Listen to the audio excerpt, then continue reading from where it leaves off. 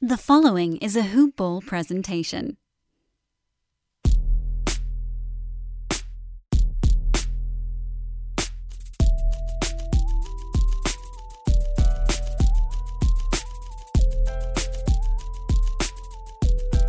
Ladies and gentlemen of the Hoop Ball Lakers family, we are off and rolling into the season that, believe it or not, is less than a month old. That's right. December 22nd is when this season started, and given all that's been happening in the world, doesn't that seem like it was months ago? We are 2 weeks into the new year, and your defending champion Los Angeles Lakers sit atop the entire league with the best record at 10-3, 7-0 on the road for a franchise record. We'll go over the entire landscape of the playoff picture, but the Lake Show is sitting comfortably ahead of everyone, so don't you worry there. Now, last time I was on the show, I was bemoaning the fact that despite the strong start in the win-loss column, the Lakers had an annoying habit of sleepwalking in the first half. The third game versus the Spurs in just over a week was a very predictable loss, and the Lakers had kind of seemed uninterested in this early point in the season. And it's understandable. You know, given the short layoff in between seasons, LeBron kind of pacing himself for the playoffs as he tends to do, it's a little bit understandable that the Lakers would kind of play that way in this first half. So seeing them sit atop the league with the best record and the first team to 10 wins, really comforting sight. But the Lakers would try to, would sleepwalk in the first half, and they were able to turn it on and try to come back in the late third and fourth quarters, and they'd mostly been successful, but that was bound to come to a head at one point. And that Spurs loss was just embarrassing enough to compel Anthony Davis to call out the team in a post-game press conference. And ever since then, according to LeBron James, the Lakers have been quote-unquote locked in on defense. And the proof is in the pudding. Ever since that Spurs loss, the Lakers have gone 4-0, outscoring the Bulls, Rockets twice, and the Thunder to the tune of 16.5 points per game. That is true domination right there. The best of the streak being the absolute domination and perhaps ultimate destroying of the Houston Rockets, but more on that later. The notable thing about that Rockets series was that it marked the return of KCP off of an ankle injury. KCP, for all the highlights that he provided in the Orlando bubble, for all of the three-point shots that he's made in pretty clutch situations, for everything that he's done that shows up on the stats page, his true contribution is really in how great of a defensive player he is. And him coming back to the lineup, it switched the Lakers from an offensively driven starting unit with KCP starting and doing a pretty admirable job starting in place of him. I'm sorry, with Kyle Kuzma starting in place of KCP and doing a pretty admirable job of it. It switched the Lakers back to a defensive team, and these two Rockets wins are what Anthony Davis even called, Frank Vogel called identity wins. Ethan and I have talked about wanting to see this team establish their defensive identity, and it's finally starting to show. And it's showing in a lot of the ways that I've kind of predicted. I predicted that, being very familiar with LeBron James and his entire career, that this team would play a lot like the Miami Heat did in the Big Three era when LeBron was in Miami. This is a team that is kind of undersized at times. Marc Gasol is there, but he's definitely not the Marc Gasol of old, and he's not really a rim protector. But he anchors the mindset of the defense. But this team, especially KCP, this team plays passing lanes. They get deflections. They do get blocks on occasion. And, Anthony Davis has had 5 blocks in a couple of games so far already this season. And so they're getting some rim protection. They're not getting as much as they used to, but the most successful part of their defense is how this team gets steals. Looking at these 4 games, starting with the Bulls, you've got 10 steals, 13 steals, 10 steals, 6 steals against the Thunder.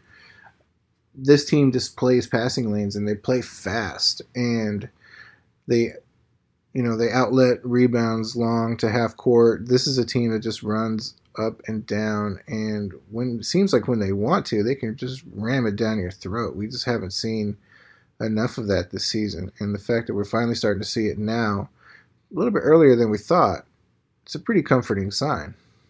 But let's take a closer look at how some of the Lakers players are doing individually during the stretch. Now, we tend not to lead with LeBron just because he is, he's the best player in the league, and he's kind of the obvious lead-in. But we'll go ahead and start with him just because I think he's one of the more intriguing pieces this early in the season, given how he joked that he wouldn't show up until February, and first couple games he kind of seemed definitely a little bit uninterested, and people were curious how he was going to play after leading the league in assists last year with Dennis Schroeder. And it seems as though Dennis Schroeder is doing a lot of the offensive ball handling and the running of the offense, and it's had a pretty interesting effect on LeBron's numbers.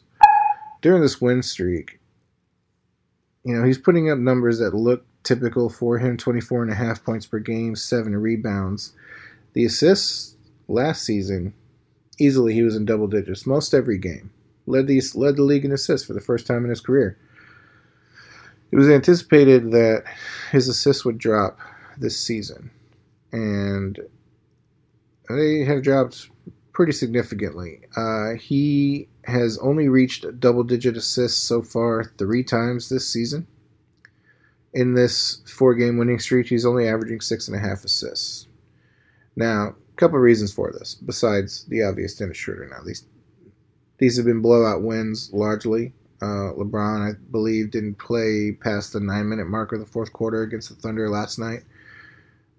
But yeah, Dennis Schroeder is having a largely positive effect on this whole team, and it's having a negative effect on LeBron's assist numbers. But it's not having a negative effect on his production overall. And in fact, LeBron is kind of sort of in playoff form early. The last couple of games, he's kind of unleashed that baseline fadeaway that the Lakers home announcer affectionately calls the windshield wiper, where LeBron goes left, then he goes right, fades away from the basket, unstoppable fadeaway. It's been on lately. It's one of those things that you don't really see LeBron unleash this early in the season, and yeah, he's been dominating with it in the last few games.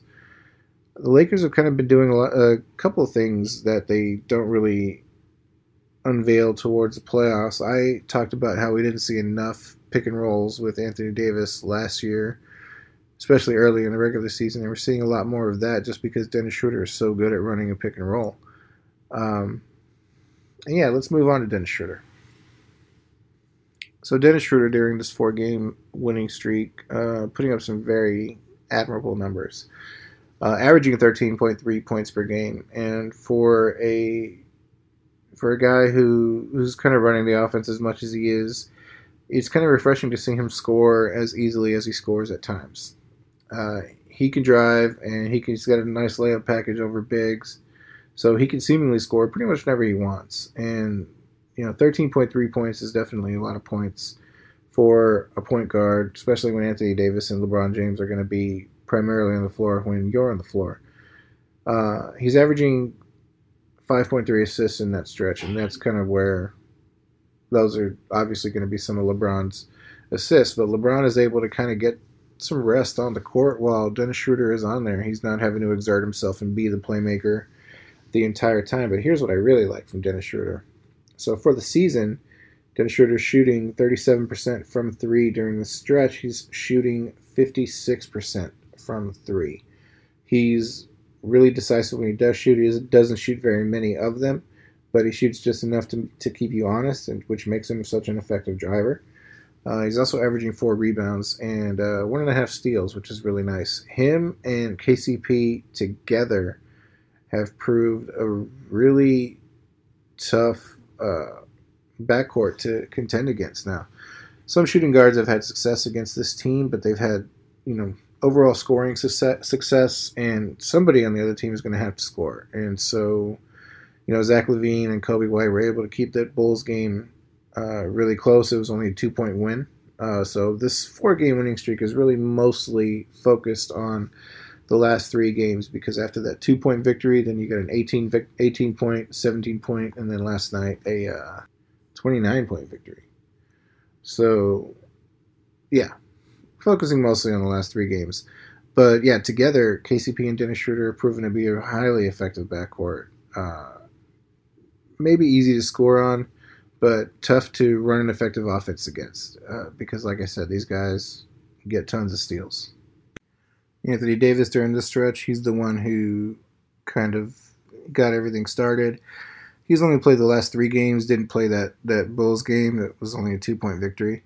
But, Anthony Davis during this 3-game stretch where he's played 21.3 points, 7 rebounds.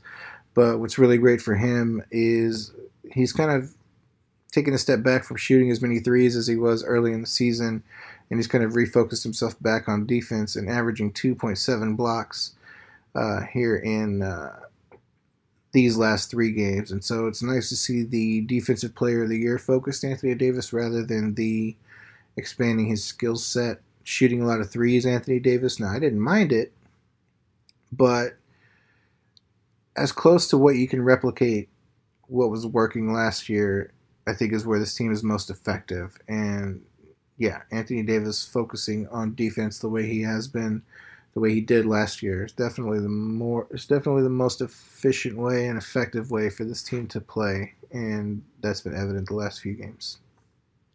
Now, we're not going to go through everyone's box score during this 4-game winning streak, just kind of some of the more notable numbers, and we can shift back to one of our more popular and favorite subjects. It's a near constant talking point, and of course it's Kyle Kuzma. But only because he actually does have an interesting angle for this episode. We talked about how KCP was doing how Kyle Kuzma was doing when KCP was injured, and since KCP has come back, it has had a negative effect on Kyle Kuzma's stat line overall. However, he's been showing really good decision making, and he's been doing a lot of things that aren't necessarily going to show up on the stat line. He's getting a lot of hockey assists, which is basically he makes the pass that leads to the pass that leads to the score. But yeah, over these last 3 games, to look at his stat line, you're going to think that he's not doing his job. He's got a 6-point game and a 7-point game in there, but he's also got a 13 and an 11. And that 11-point game also accompanied 11 rebounds. Now, yeah, these numbers don't blow you away, and the way in which Kyle Kuzma is discussed, the way in which he kind of carries himself, you would expect him to be a much more effective superstar. But we've talked time and time again, and I've quoted, I forget who it was that said the quote, but basically once a player shows you who he is in year 3, that's basically who he's going to be throughout his entire career. And here we are in year 4. Kyle's got an extension. I've kind of talked about a player comparison. Kuzma could be, he could go to Sacramento and be an all-star. He could go to the Knicks and put up all-star numbers. Is it going to make him happy? Remains to be seen. He seems really happy in Los Angeles. He seems happy being a Los Angeles Laker. But his role on this team probably isn't going to lead him to be an all-star. I think people are always going to look at him and kind of be disappointed with his output, but I've been pleasantly surprised with Kyle Kuzma and his production this year. I think he's proved really effective. He plays really, really well with that second unit. And I've kind of compared him to another former Laker. Now, this former Laker was an all-star while he was a Laker, and so maybe that's a little bit of an unfair comparison. But, to compare the first 4 years of their careers, pretty similar. I've always said that, Kyle Kuzma can be an all-star by himself the way Zach LaVine is in Chicago, or he could be like Eddie Jones. Eddie Jones is one of my favorite players of all time. And he's a favorite of amongst a lot of Lakers fans. So to compare the two of them during the first 4 years of their career, both averaged 15 points a game. Eddie Jones 15.4, Kyle Kuzma 15.7. It's a little inflated because of Kyle Kuzma's first and second years in which LeBron wasn't there for a large part of the time. But Kyle Kuzma averages more rebounds. Eddie Jones averages more assists. He also averaged 2 steals. I think given time, and Kyle Kuzma can solidify himself into a more defensive-focused role, this is kind of who he can be. You can be Eddie Jones who can rebound. That's going to get you a lot of years in this league. That's going to get you a lot of minutes with this team. In the right year, it could get you an all-star selection. It's not going to get you year after year all-star selections like LeBron or AD. You're never going to be that. But you can be a star. And, like I've said before, whether or not this kind of reduced role in the end makes Kyle Kuzma happy remains to be seen. But I've been pleased with what I've seen so far this season. And maybe not everyone has been. One of the things that has been interesting about this Lakers team is how they're going to handle their rotations. We know that Marc Gasol starts the game and then largely isn't seen, throughout the rest of the game. Plays a little bit in the second half. Don't see him a lot in the fourth quarter. And, who was this Lakers team going to put out there to close out games? And some people speculate that a couple of days ago, the Lakers defensive death lineup might have been revealed, and it's a really good one. Of course, you got LeBron James and Anthony Davis in there to focus on the offense, but you've also got KCP, no surprise there. You've got our guy, Alex Caruso, who, incidentally, was a really good three-point shooter 2 seasons ago. Last season, a very disappointing three-point shooter, and given the way this offense rolls, he needs to hit his three-point shots, and pleasantly, so far this season, he's hitting his three-point shots because he doesn't shoot very many of them at over a 50% clip, which is fantastic. In this death lineup, where offense is going to be centered around Anthony Davis and LeBron James, to have KCP on one wing and Alex Caruso on the other, if they're both going to shoot damn near 40% from three, that's amazing. And the fifth player is kind of not a mystery. The fifth player is kind of a surprising choice given how young he is, given that you've got guys like Trez and Markieff and Kyle Kuzma, who's more seasoned, has more seasoned experience with this team. But that fifth player in the defensive death lineup is THT. 20-year-old THT with the long arms. He's proven to be a highly effective one-on-one defender with those long arms. Plays the passing lanes like you'll hear me say ad nauseum throughout this entire season. Passing lanes. THT plays them. He also runs the offense pretty effectively, allowing LeBron to kind of rest on the offensive floor. He's also a good spot-up shooter. Mid-range. He leaves a little bit to be desired shooting three-point shots, but he's a decent catch-and-shoot shooter there. Three-point shots, he's only shooting 28%, but there's room for that to climb. But THT is really more of a guy whose numbers you want to look at per 36 because he's only playing about 18 minutes per game. And so his per 36 numbers are amazing. And he really kind of reflective of his numbers last season. And so, but even more impressive. So per 36 this season, he's a 16-point-a-game player. Averages 4.7 assists, 2 steals, and a block per 36, 5.4 rebounds. So you got to figure on the nights where THT could end up playing 30, 35 minutes, if he's going to give you 16, 1 block, 2 steals, get you 5 rebounds, get you 4 assists, that's going to give LeBron a ton of rest on the floor. It's going to give you a ton of stats that the other team probably didn't scout for.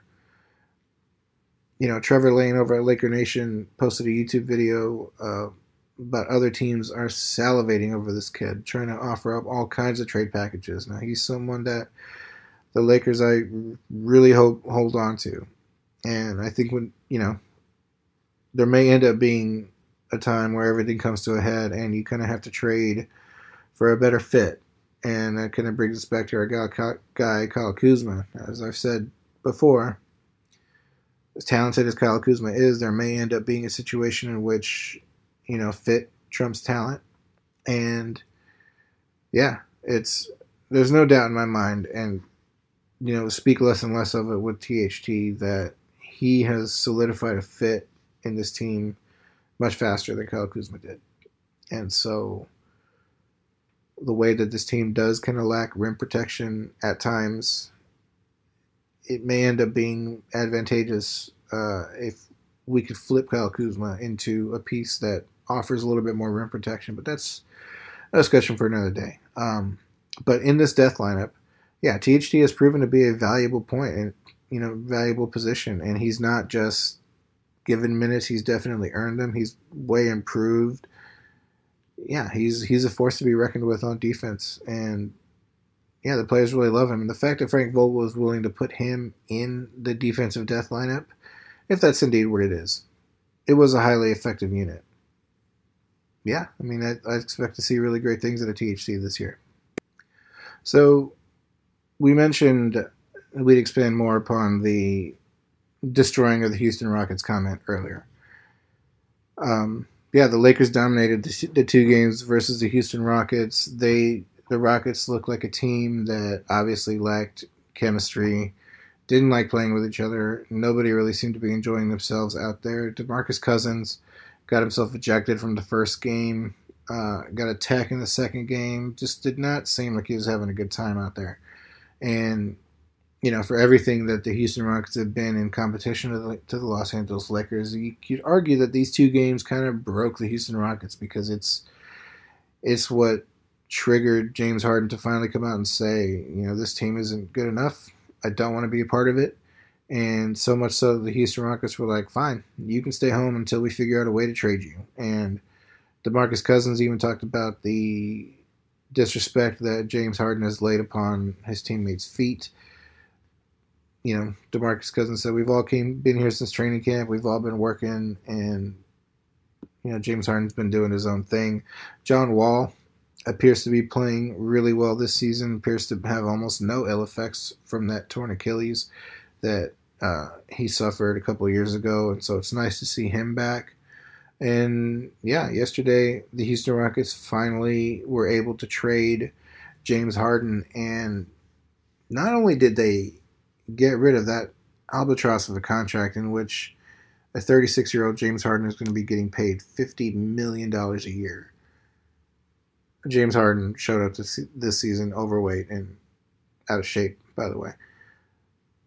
So good luck with that when he's 36. The Houston Rockets traded, and not only did they do that, they did that while sending James Harden to where he wanted to go. James Harden had almost no leverage in dictating where he would go in a trade, but he wanted to go to Brooklyn. He wanted to play with Kyrie and Kevin Durant. And the Rockets granted that request. They traded him to the Brooklyn Nets. Initially, the news came out that they had traded him for Caris LeVert, which would have been a really interesting addition. But then the Rockets went and turned that Caris LeVert piece into Victor Oladipo with an expiring contract. So the Houston Rockets turned that albatross of the contract, that untradeable, really bad contract, they turned it into expiring money in Oladipo, who's going to contribute really greatly for this Rockets team. And I think he's going to play really well with John Wall. They turned it into expiring money in Oladipo. And they turned it into 8 draft picks. 8 draft picks. Most of those first rounds, damn near all of them unprotected. 8 draft picks. This 4-team ended up being a 4-team deal. Also sent Dante Exum to Houston. Sent Jarrett Allen to Cleveland. I forget some of the other pieces, but the main pieces were, Indiana gets Karis LeVert. Houston gets Oladipo, Exum. Brooklyn gets James Harden, and Cleveland also got Taurean Prince, and Jared Allen. And so my initial thoughts weren't surprised because of the way James Harden bitched and moaned and finally got his way. It's not that surprising that an NBA player, superstar, gets his way when he wants to trade. That happens. I was surprised to see that Houston made a really good deal. And when I saw that Jared Allen was traded to Cleveland, now they've got 3 centers with Jared Allen, Andre Drummond, and our guy from last year, JaVale McGee. Now, my initial thought was Cleveland was going to have to waive someone to make room for Jared Allen on the roster, and you definitely don't need 3 centers in today's NBA game. It was my hope that they would waive JaVale McGee and the Lakers could kind of bring JaVale back. But they waived Thon Maker and also Yogi Ferrell. But and Thon Maker is not going to be much of a rim protector that'll help anyone. So there Cleveland is with 3 centers on their roster. Perhaps there might be a trade coming down the line. We're still 2 months away from the trading deadline, by the way. So this wasn't like a deal that got done before the typical trading deadline in February. The trading deadline this year is like in April, which is crazy. But yeah, what does this mean for the Lakers overall? So let's talk about the Houston Rockets. It was my belief that, first of all, I didn't see the Rockets getting John Wall. And so it was going to be my belief that the Rockets would trade James Harden away, and left in Houston was going to be whoever they got for James Harden, which was not going to be an even trade, and Russell Westbrook. And so I didn't think the Rockets were going to make the playoffs this year. They ended up getting John Wall, and now they've traded Harden for, again, a saying that you're going to hear me say a lot, a better fit. You know, obviously Victor Oladipo is not the talent that James Harden is, but Oladipo is going to be a much better fit. And so it's kind of addition by subtraction there.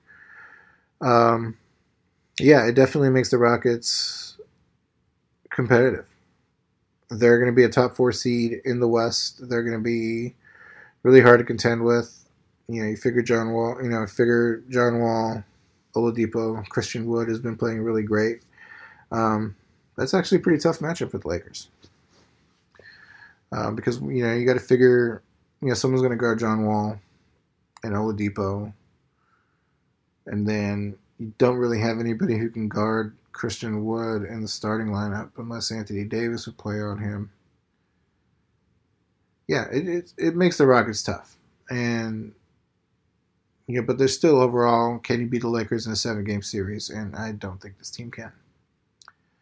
So it makes them more competitive, makes them a much better team. I don't think it overall means anything in terms of can they beat the Lakers. Now, a lot of people suspected that the Nets might win the East before this trade. Now that the Nets have made this trade and they've got James Harden and they've got Kevin Durant and they've got Kyrie Irving, they're the favorites to win the East. And they probably will. Steve Nash has actually proven to be a pretty good coach, despite having no experience being a coach. But again, this Brooklyn team has almost no depth. Jared Allen was kind of the one piece that sort of solidified the defense, and now he's gone. And so you've got DeAndre Jordan there. And DeAndre Jordan is not the defensive presence that Jared Allen is. Jared Allen is still 22 years old, by the way. So, yeah, this makes for an intriguing matchup. Certainly, a lot of star-for-star power. And Brooklyn does have a big 3, whereas the Lakers only have a big 2. But depth is going to come into question, and I think this would be a really easy series for the Lakers versus the Nets if they met them in the finals. So yeah, I think the toughest competition for the Lakers still remains. I think the Clippers, Rockets are now tough, um, but it's still early in the season. Like really, all we've seen out of the Lakers so far this season is just straight up domination. 10-3, best record in the league. No one's really stood up to them yet. So yeah, I think it's a really interesting trade. It's a trade that I think all four teams are happy with. Karis LeVert is going to do really well in Indiana. He's proven to be a highly effective scorer when he's kind of the main focus. Whenever Kyrie or KD weren't there, he did great things for Brooklyn. And so I think Karis LeVert's going to be really good in Indiana. I think he's going to play really well with Malcolm Brogdon and Miles Turner. Um, they'll be a 6 seed despite that. All of which leads me to, well, it's hard to do a preview of the next game. Currently, COVID is kind of going through the league as kind of some expected it would. Some players have been sitting out. Games have been postponed. The next Lakers game, as of this recording, is going to be versus the Pelicans on Friday the 15th. Zion Williamson sat out the last game due to contact tracing. It was just contact tracing. He didn't test positive or anything like that. But it remains to be seen whether or not Zion will play. And yeah, currently COVID is affecting a lot of lineups.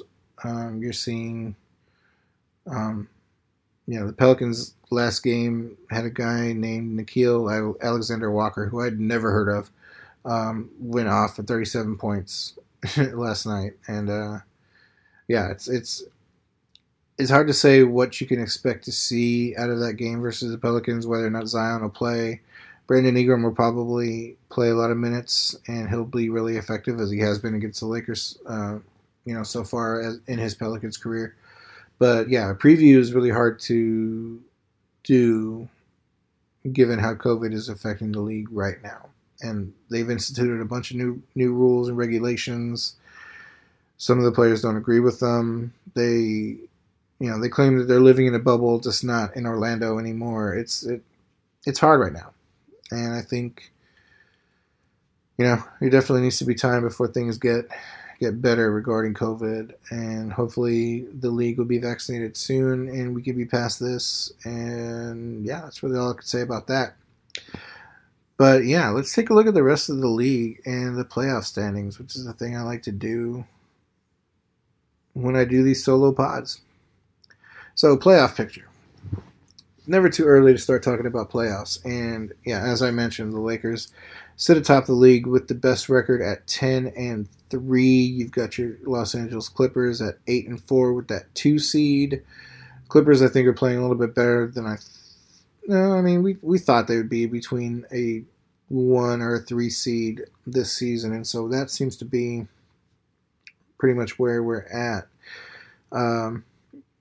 At 7-4, you've got 3 teams tied for that in Utah, Portland, and Phoenix. Phoenix playing surprisingly well. We thought they'd definitely compete for that playoff spot. Didn't think they'd be quite up there with the Portlands and the Utahs. Dallas has been kind of off to an auspicious start. Luka didn't have a very great start to the season. They finally have Kristaps back. He played last night, got 16 points in limited minutes. And so, maybe Dallas will start to get things together. At 6-5, you've got the Golden State Warriors and the San Antonio Spurs. It remains to be seen how effective Golden State is really truly going to be. They got demolished the first few games of the season. They're finally starting to play a little bit better. But, yeah, defensively, the Warriors just ain't it. Spurs are playing a lot better than people thought they would at 6-5. DeMar DeRozan has been playing really well. I will say this until I voice it into existence. DeMar is going to be a really fine Laker next year when he's a free agent. I really believe that. LaMarcus Aldridge is finally back, and they're playing well. OKC it's probably about where we thought they'd be in that 9 seed, kind of competing for that 8 seed. Really surprising, most surprising team in the West in terms of disappointment, Denver. Denver is 5-6. The loss of Jeremy Grant really seems to be hurting them right now. JaMychal Green probably isn't having the impact that they thought he would from the Clippers. Yeah, it's hard to say why Denver isn't succeeding. Jokic is having a really great season. Why Denver is struggling, I don't really know. I haven't really seen any of their games to kind of really tell you what's going on with Denver. I just know that Jokic has been playing really well. Jamal Murray hasn't been quite the superstar that we thought he'd be in the, that we saw in the bubble. What I thought would be the worst team in the league, Sacramento, was a little surprising at 5-7. De'Aaron Fox is playing really well. He's playing really well with Halliburton.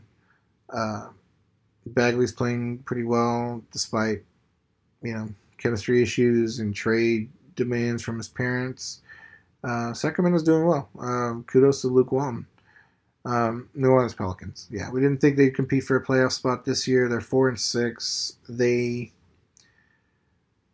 are kind of a boring team to watch. They have one of the lower paces in the league. They're not a very good defensive team, and they're not a very good offensive team. So that's a recipe for disaster.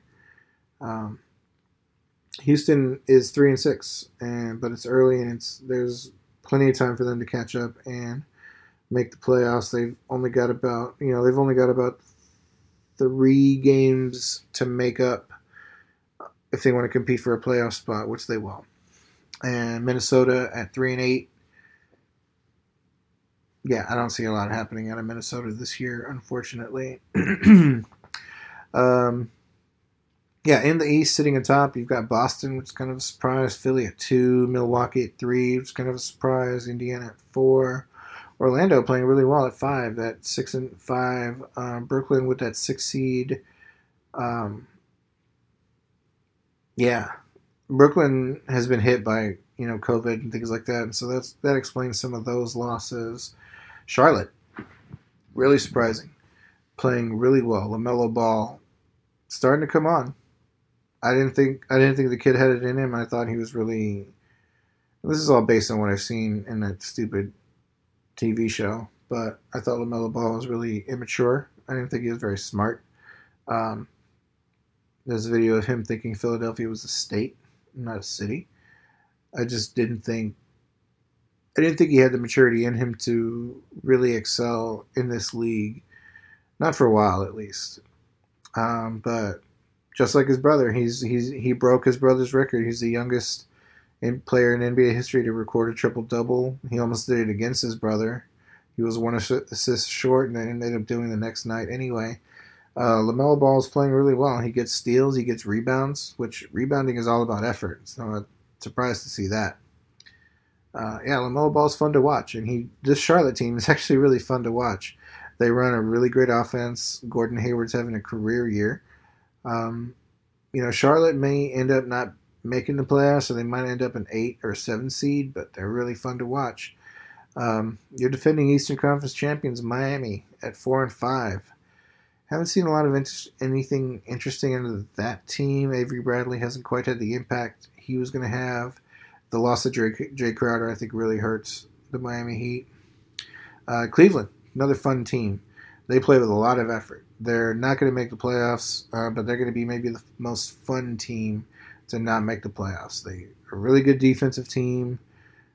Colin Sexton and Darius Garland are tons of fun to watch. Isaac Okoro plays with a lot of effort. Kevin Love hasn't made his season debut yet. Probably look for a trade out there. I don't really know what's wrong with him or what his injury is. But Cleveland does have too many big men now. And Kevin Love, Andre Drummond, Jared Allen, our guy JaVale. They're going to have to let go of one of them at some point. And so they're going to be a team to pay attention to at the trading deadline. The Knicks at 5-7. The Bulls at 4-7. Washington 3-8. That's pretty much going to be Washington's legacy there, is to sit at the bottom of the East. Toronto at 2-8. Really surprising. They're playing in Tampa this year because country of Canada didn't want American players coming in and out of the country, as ravaged as this country is with COVID and what's happening in the last week or so. Definitely makes sense, but the Tampa move does seem to be having some negative effects on the Toronto Raptors. And finally, the Detroit Pistons. Detroit's going to be a worst team in the league. They made a lot of questionable free agent moves. Don't really know what they were doing. They're going to be the worst team in the league. They're probably going to trade Derrick Rose and or Blake Griffin. And so be on the lookout for them to be on the move. Possible buyouts. We'll see. But yeah, it's going to wrap up this solo episode of Hoopball Lakers. You can follow me on Twitter at JCDeLeon1. You can follow Ethan on Twitter at Ethan_Noroff. It's Noroff with the one F. Follow the show at Hoopball Lakers. Follow all of Hoopball Gaming at Hoopball Gaming. Follow Hoopball Tweets. Follow Dan Bespris. Follow everyone from Hoopball that you can. There's a lot of really great Hoopball shows. Definitely give us all a follow, and we're your number one source for any and all basketball information. And if you sign up with a subscription to Hoopball, you can also get access to our Discord, which every team has their own Discord channel. Dan is a constant presence in that Discord channel, giving you gambling advice, fantasy advice. It's a really great community and really interactive and definitely a fun thing to be a part of. So join Hoopball, join our Discord, and until next time, we are out.